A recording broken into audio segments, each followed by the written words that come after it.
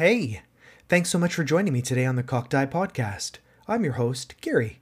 In case you're new to the show, I'm the editor and official show dog manager here at Fortnerd.com. True, we've never won any trophies, but we're thinking about getting a dog, so that's a start. In case you're new to the show, you may have seen me as the DM for Quest for the Cure, as Cicero on Cyberpunk Independence, as Doc on Scribes and Scrolls, or sailing on the SS Failboat over on TalonnClaw. If you like what you hear, please subscribe to the show or follow us on social media at Fortnerd.com. That's at Fortnerd, DOTCOM. Or do both. Both works for me, but whatever works for you is fine. All right, first, the news. Really, this is a bit of personal news. I'm producing a new actual play Dungeons & Dragons show called Dreadful Tales. Set in the domains of Ravenloft, this anthology series begins on the TalonnClaw Twitch channel on February 22nd. It will feature 2 incredible DMs, 10 amazing players, and a finale arc you won't believe. Arc 1, which begins on February 22nd, is DM'd by Strike Redkite and features an incredible cast, including Fluffy Snowfall, Robo-Goblin, Feliza Casano, Anthony from TalonnClaw, and me. Where do the other players in the second DM fit in? You'll have to tune in and see. Today I'm chatting with Lee Goldberg. He's a D&D fan, a pancake artist, and incredibly fuses gaming with his pancake art. If you haven't seen his work, it's a wonder to behold. He's also a cast member on They Came From Beneath the Sea, an actual play series on Ye Olde Dragon's Twitch channel. We talked about art and gaming, but most importantly, who gets to eat the art once it's finished. I hope you enjoy my chat with Lee Goldberg. Hey Lee, thanks so much for joining me. I really appreciate it. Thanks for having me. So I always like to start off with the same question because I love hearing people's stories about how they got involved in Dungeons & Dragons and TTRPG. So what was your first experience with D&D? My first experience was years before I ever really dove in. Is I would listen to Brian Posehn's Nerd Poker, its first iteration, and it was something that I fell into because I love Brian Posehn and I think he's hilarious and I like fantasy stuff. So yeah, they're playing a game. Cool. And for me, it was about the story they were telling and not really any kind of like, I kind of zoned out the mechanics aspect of it. So I didn't really kind of click in that aspect as much. I was also going through a pretty dark time during that. So it was one of those, like a lifeline to keep me above water mentally. So I don't think I had the wherewithal to really connect like, this is a space I really think I want to get into. But it was something that kind of was like, okay, I'm human, I'm okay. Even though I, at the time wasn't. And then years later, Dan Telfer took over DMing, and I basically just jumped back into it and really got into what they were doing. And I was also at that time doing the pancake art that many people know me for. And one of the things I needed to work on was portraits and faces. So I did all of the voice actors' faces who were on the show and posted it on Instagram and Twitter and stuff. And during the recording of one of their Patreon episodes, something came up where they said like, oh yeah, we'll show them our poker face. And then they're like, nerd poker face. And then Ken Daly, who every opportunity I get will mention that Ken Daly changed the trajectory of my life for the better. And I owe him more than I think I ever could put into words. But he said, as depicted in Pancakes. That's it. And they're like, wait, what? And he said, as depicted in Pancakes. And then during the recording of this episode, they basically like, oh yeah, one of our listeners does pancake art and this and that. And their guest at the time was Joe Manganiello, who everyone knows has just been an old school D&D player and things like that as well. So he was on there. And they basically showed him my Instagram page and showed like the pancakes and stuff that were on there. And it's just so weird to hear them like, oh, look at the little boy on his dad's tummy. And I'm like listening to it as a Patreon subscriber, like that's me and my dad's tummy. And so Joe and I connected on Twitter. He's like, have you seen Force Gray? Have you seen Critical Role? This and that. And I mean, when Joe says you need to watch or listen to these things, you do it. So I did, and I fell down the rabbit hole, and just every bit of content that I could listen to.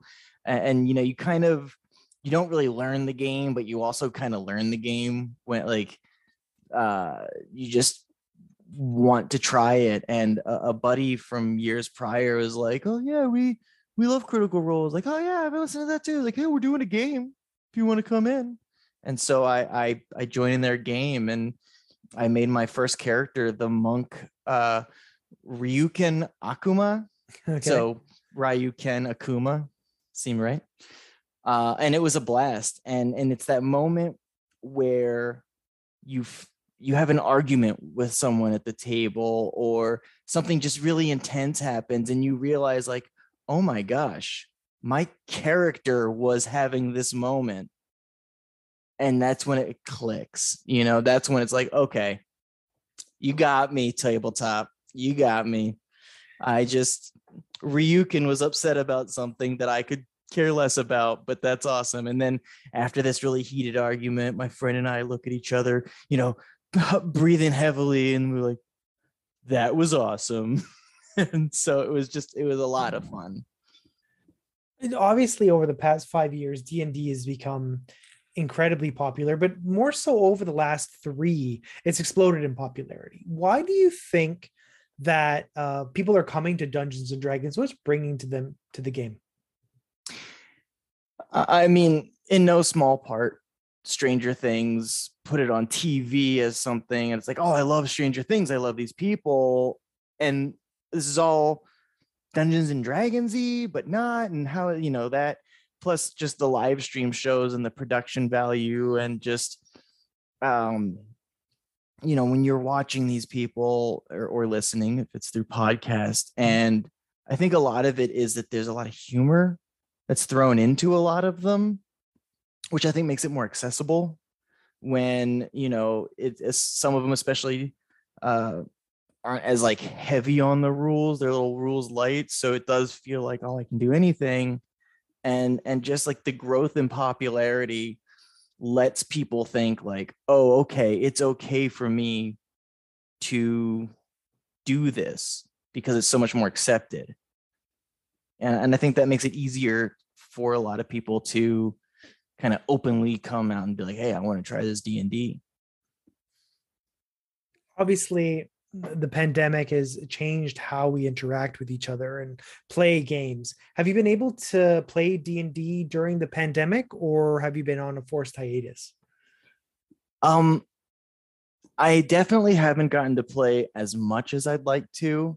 That's not as much about accessibility, because I feel like, as difficult as it can be and as much fun as being at a table with people and seeing reactions, and not having any kind of delay from Zoom or whatever you're playing on, being able to play online is one of the most like accessible ways to do it. I mean, I was depressed that I had to leave my home game, but that was mostly because I had a kid, and then it was the pandemic.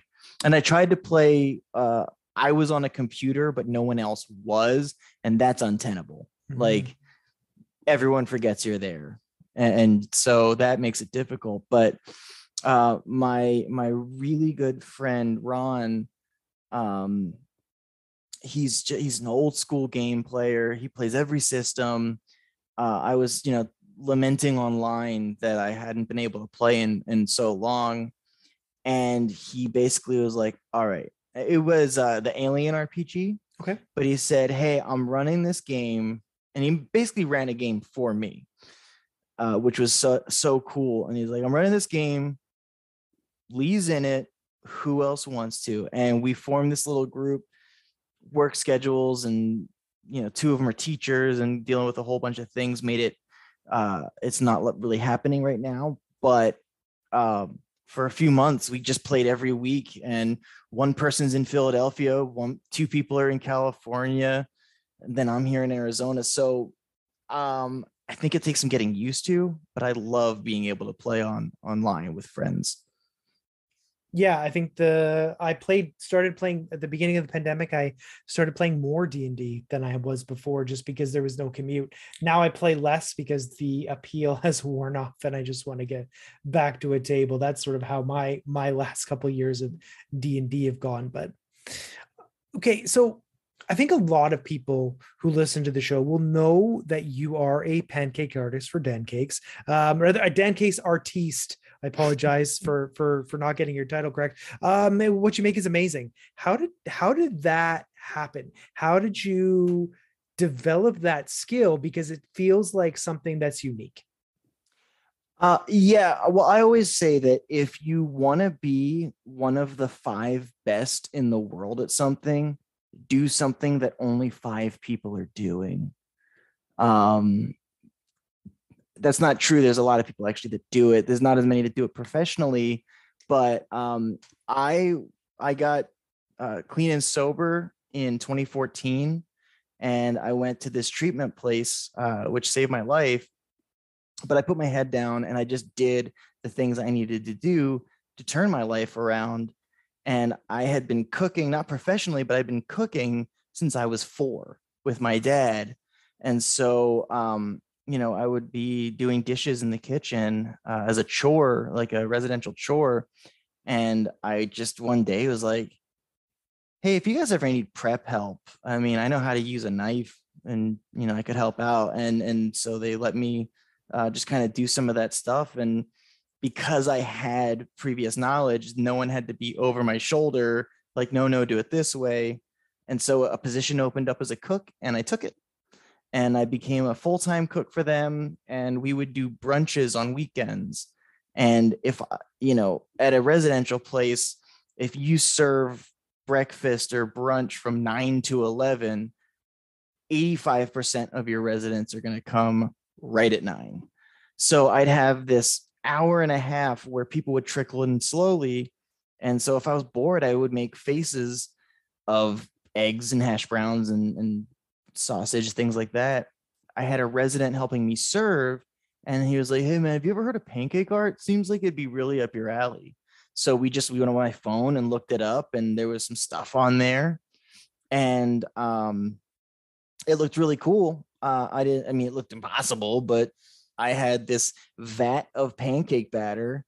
So I grabbed a 2-gallon coffee filter, threw some batter in it, poked a hole in the bottom, and just used my flat top at work and used like a piping bag, drew on the griddle. And it was terrible. It was really not good drawings, but you know what? It was really fun. And I latched on to it, because when you're in recovery for something like drugs, alcohol, or anything, it's a lot easier to stay clean when you're at a meeting, in a classroom, when you're doing things, especially things related to your recovery. But it's about what you do when your mind is quiet and then gets really loud, because it's your voice that's in there. Mhm. And I found something to occupy that time in a way I hadn't yet. So I latched on. I watched all the videos I could. I got a cheap electric griddle, squeeze bottles, and food coloring. And I mean, I leveled up as I went, but I mean, at times I was mixing colors in a bowl and then filling a bottle with it and doing all these things. And so when I really wanted to get better at it, still just a hobby I loved, I reached out to anyone on Instagram that was, that had a pancake art, thing. And the pancake artists who, you know, the gig artists, the ones who travel, they've done stuff for Disney, for Pixar, because of me, Wizards of the Coast. They've done a lot of stuff. I reached out and was like, hey, I'm looking to improve at what I'm doing. Do you have any pointers? And so they gave me some cool like color mixing pointers and things like that. And they were just, we kept in contact and like, hey man, you're really improving. I think you're gonna do really well at this. And I was like, hey, thanks, man. And while I was getting better, their company was just doing more and more and more, where two people weren't enough. So they picked up some artists. And then they were like, hey, they reached out to me like, hey, do you want to be an apprentice artist for us? And so I was like, okay, sure. And a few years later, now I'm one of the artists. I'm the kind of the backup because they have full-time artists. Mm-hmm. I can't do that because I've got a kid and a family, and I need to be able to just keep generating an income. So I have a day job, but they're really flexible, and whenever I need to, I can do an event. And yeah, so with the way that kind of went into D&D is it was around the same time that I was getting really into it. And so my favorite thing to make pancake art of is just, well, there's two things: monsters and things that are adorable. D&D has both of those in spades. Yeah. I've done about as many flumps as I have beholders. And so I just really enjoyed it. And I reached out to Nathan Stewart, like, hey, if you ever want some pancake art stuff, like, let me know. I'd love to. And he's like, oh yeah, how about like a chibi or illithid? So I did this adorable little mind flayer, and they liked it a lot. And when the book was it Mordenkainen's Tome of Foes, Mm-hmm. when that came out, it was really awesome. They reached out to me and were like, hey, we're going to send you 5 images. This is before it came out. I got 5 images. Like, I got to see the GIF in D&D. Like, when they released the GIF, I got to see that before anyone else. Well, not everybody, but a lot of people, because I made a pancake art of it. And so they were releasing weekly book art next to my pancake art of it. And it was a lot of fun. And then because of that, we got invited to work at the Stream of Many Eyes. And I was too new into the fandom to fully appreciate everything that was there. And I was so shy about it too. Like, I was like, oh, I don't feel like I belong here yet. And luckily I got to meet Lauren Urban at that event, if you know Lauren, she's the most supportive, kind, welcoming soul in existence, ? I mean, she's really wonderful. And we became friends there. We hung out, myself, Dylan Wilkes, who works for C&E Games, and one other person, were at the Yawning Portal Tavern at the Stream of Many Eyes. They had the tavern built, and we were just talking for like 2 hours, and it was just it was like, okay, I'm home. And it was wonderful. Yeah, friend of the show, Lauren Urban, absolutely wonderful. Just the best person. I have to ask though, because when anybody who's seen you do these complex character portraits, it's baffling to imagine that this is just coming straight out of your brain and in reverse, because you have to flip it, right? So do you draw it out ahead of time to give yourself an idea of what it's going to look like? Or are you just straight taking it out there? I hesitate because I want to sound so much cooler than I'm still pretty cool, but 100%. no, Nobody's saying you're not. You're absolutely cold as ice. I usually will work with reference art. I don't practice because it's just, I don't feel like it's as helpful. Like, I could make the same pancake a bunch of times, and sure, it might be a little, I mean, I can do a unicorn with my eyes closed now, but it's that time at the griddle that is like I'm making this pancake. It's gonna be what it's gonna be. I'm using squeeze bottles with goop in them. So mistakes can happen. And because I did it great 20 minutes ago doesn't mean I'm gonna do it great Mm-hmm. now.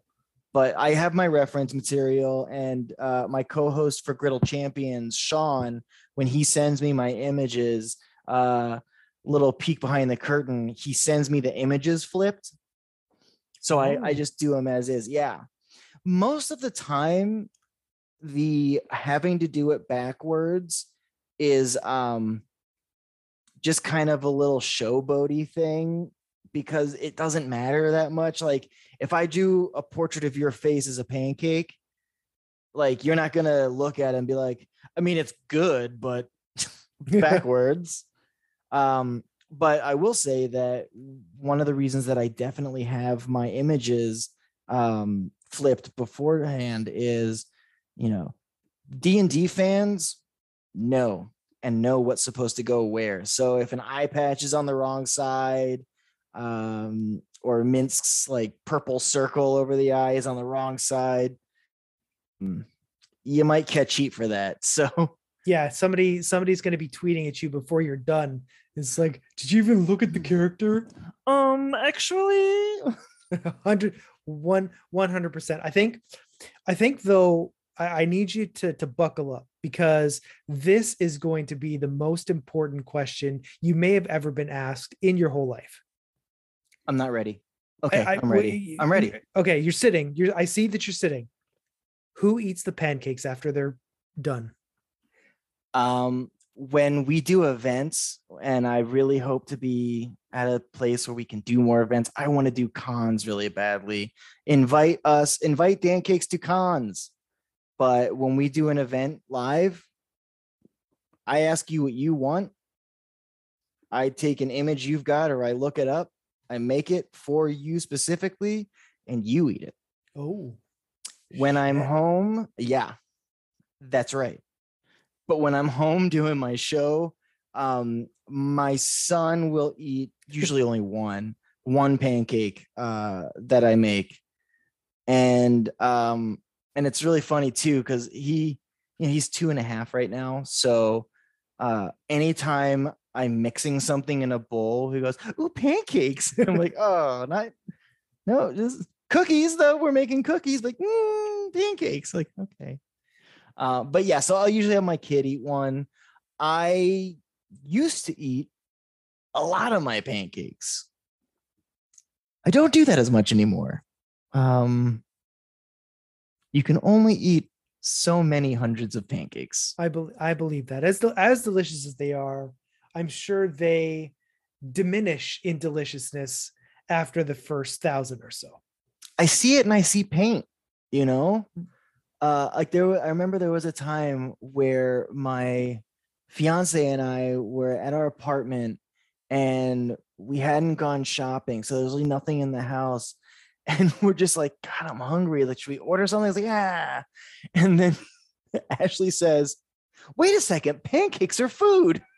They're like, oh yeah, pancakes are food. So I made us pancakes because I always have pancake batter. Anytime I go to the supermarket or Costco or anywhere, just it's like that like little like might as well get a bag of pancake batter Just to be safe. because what's really terrible is having a show on Friday and going, well, I guess I have to run to the store. I don't have enough mix, or I ran out. So I always have at least 2 backup bags in my kitchen. Wow, badass and smart. We're too lucky to have you in our community. Okay, so now we're talking about streaming pancakes and making them flipped and doing all that stuff. What is Griddle Champions and how the fuck did that become a show? Because it is amazing and I need the whole story. Okay, it's Genesis is also from Stream of Many Eyes. Okay. I met Eric Jordan at their Idol Champions booth, and we had crossed paths on Twitter already. a little bit, but we talked a little, and just we stayed in contact and things like that. And when the pandemic started shutting everything down, um, I one of the things that I had to generate some extra income is I had a weekly brunch that I would do, and I loved it. And it was consistent and weekly. And because, you know, reasons, I was unable to continue doing my brunch. And just out of the blue, because Idle Champions has an amazing support based fan base. The game is all D&D IP, and now there's live play character. I love when a live play character is brought into the game, because I just go, I get to make that. I'm gonna make a pancake of you, and then sometimes we'll have them in chat to see their character that they've spent hour. And when you're making your character in Idle Champions, the amount of detail that CNE Games puts into making sure not only to make your character represented, but in a way that makes you happy. It's such a cool, it's just so cool how much they care about their game. Mm-hmm. And so they did this thing where it was like a coloring page at a con, and people seemed to really enjoy it. Was like, art from the show, and it was like you take it and you color it and you can bring it back, and they posted it in their booth, and people really liked it. And so they took a chance, and Eric reached out to me, and I thought about streaming like games and things like that. But he reached out and was like, hey, have this wild idea. Well, how do you feel about streaming a pancake art show where you will make pancakes of the champions that are going to be boosted for the weekend? And it'll be sort of while you're making the pancake, they will try to guess who you're making. And so I basically was like, they're like, so we'll give like season 1, we'll give you 10 episodes, like a contract for 10 episodes. Think of that as a season 1. We'll go from there. And I was like, cool, I'm going to make a little extra money to make 10 episodes, and people are going to realize they don't really want to sit for 2 hours to watch me make pancakes.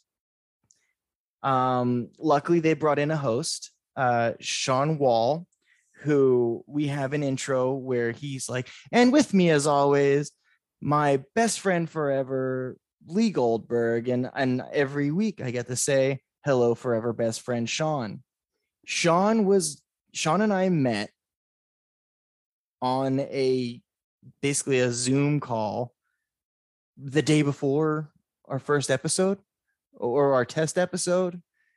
And I get along with, I'm an extrovert. I get along with people. I get along with people quick. I've never had a connection with someone that is like, hey, you and you're going to do something you've never done. Boom, here you go. Boom, you're there. But in that call, we clicked. And the thing is, you'll see if you watch from episode 1 to now, my speed, my skill, the things we make have definitely evolved. And how Sean and I, do our hosting and co-hosting of the show is evolved in just how we've gotten better. But you'll notice from day 1 to now, our chemistry hasn't changed, because from day 1 we were zoned in, and that really helps. And he works for CNE, and he does a lot of the trouble tickets and customer support. Mm-hmm. Now he streams a bunch because everyone loves Sean, and they're right. But who am I to disagree? So I won't. so yeah. You thought I was gonna disagree. I either that or start singing Sweet Dreams. Well, it's arguments make for great content for somebody else's show. How do you argue pancakes though? Like, Well, They I mean, like, some people make them with like almond flour and almond milk and do weird stuff like because they can't eat regular flour. And to do some they people that enjoy might it? be anathema. I mean, I don't know. I've never eaten that shit. As long as you're enjoying it, then you're doing it right. Same thing with pancake art. Oh, I would never try to do that. I could never do that like you. And I'm like, just because you can't paint a Picasso, it doesn't mean you shouldn't paint. And yes, I'm as good as Picasso. No, I'm not Well, saying that. But what I am saying is I've spent hours and hours and hours of practicing. Look at some of my old stuff. It isn't good, but I had a lot of fun doing it. Pancake art is not difficult to do. Doing it well, just like drawing, takes time and effort. But if you've got a griddle, you've got bottles and color, you can make a smiley face pancake with your family. Everyone's going to have a good time. So this is me live on TV. Both of those things aren't true, but yeah, neither of those things are neither of true. those things are true. Yeah. But here is what's true. It's a really fun thing to do. And DM me. I will walk you through tips and tricks. All right. So Lee's DMs are open for anybody who wants to learn anything about pancake art or anything really. Just ask him questions. Theory of relativity, Battle of Normandy. He wants all your questions, folks. And I will answer confidently, mostly incorrectly, but with confidence. Nobody's going to know the difference if you answer confidently. Right. I always thought the people that like look up in the sky at night and they're like, you see that light right there? That's Mars. I'm like, here's the thing. I think that's bullshit. I don't think there's any way for you to know that, but you sound so sure of yourself that guess what? I'm looking at Mars. I'm in. Yeah. Now, I know that you're doing a show called Beneath the Sea. They came from beneath the They sea. came Yeah. from Beneath the Sea. What It's a is it and story. where can people watch? It's a story path system from games. It has definitely been a struggle to make happen. Just with schedule. Who would have known gaming and scheduling is Wow. hard to Yeah, I know, coordinate? right? So we did our session 0 game, which turned into 2 weeks of session 0 because there are certain like attribute point distribution things that the PDF and the player, like the character sheet, we weren't connecting with. And some of the people that are playing are seasoned gamers. Mm-hmm. I'm not as seasoned, but I enjoy a game. So I didn't feel as bad that I was kind of like, wait, so am I caring about the row or the column? And where do I put my, but on our second session 0, like you could hear like the gears falling into place and we figured it out. We are on a we were supposed to have a episode yesterday, but one of our players is sick. So we are taking a 2-week break. So not next Wednesday, but I guess I should probably say the date since this is a podcast. The dates, yeah. Yeah. Come see it today. Yeah, not so we're publishing next Tuesday, so not tomorrow, but the No, following Wednesday. Yes. Yes. I don't have a calendar in front of me enough. It doesn't to make matter. this I'll quick. put it. But yeah, I'll Wednesdays. Yeah, Wednesdays at 9 p.m. Eastern time, and it's really cool. It's like a 50s sci-fi horror camp, like the camp nature of those movies, like Attack of the Crab People kind of thing. And you it's like the GM is the director, so you are your character, but you're also the actor playing your character. Like there's things where you can take the director's chair to like rewrite a scene kind of thing. So it's got some really cool things that I can't wait to finally get into. But it's really cool. And you know the shenanigans that we kind of get into. You're in a Discord conversation and one person says, hey, how does anyone feel about being like a sibling with me or something? And the dominoes fall, and now we're basically DuckTales. We're three siblings, a grandparent, and a reporter instead of our launch pad. But we're DuckTales, my guy. I mean, sounds amazing. I love DuckTales. Who fucking doesn't love DuckTales? Yeah. It's like, And so it's sci-fi DuckTales in the 50s meets Attack of the Crab People. I don't think you can put it better than that. That's so it's basically what it is. And I play Chip, the 13-year-old boy adventurer who really wants to be like his grandmother, who is, has a history. And there's a comic book written about them that is it fiction? I don't know. But Chip 100% believes it's all true. Turns out it's all true.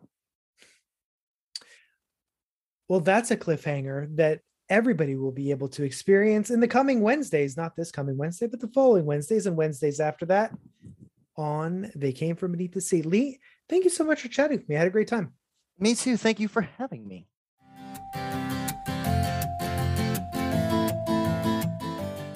Okay, real talk. You've subscribed, right? And left a review of the show on Spotify? And followed us on Twitter? I mean, you don't have to. It's not mandatory. But, like, it's a little mandatory. Is that a thing? It's always good having you join me, and remember, if the die is cocked, it doesn't count. I look forward to chatting with you again next week.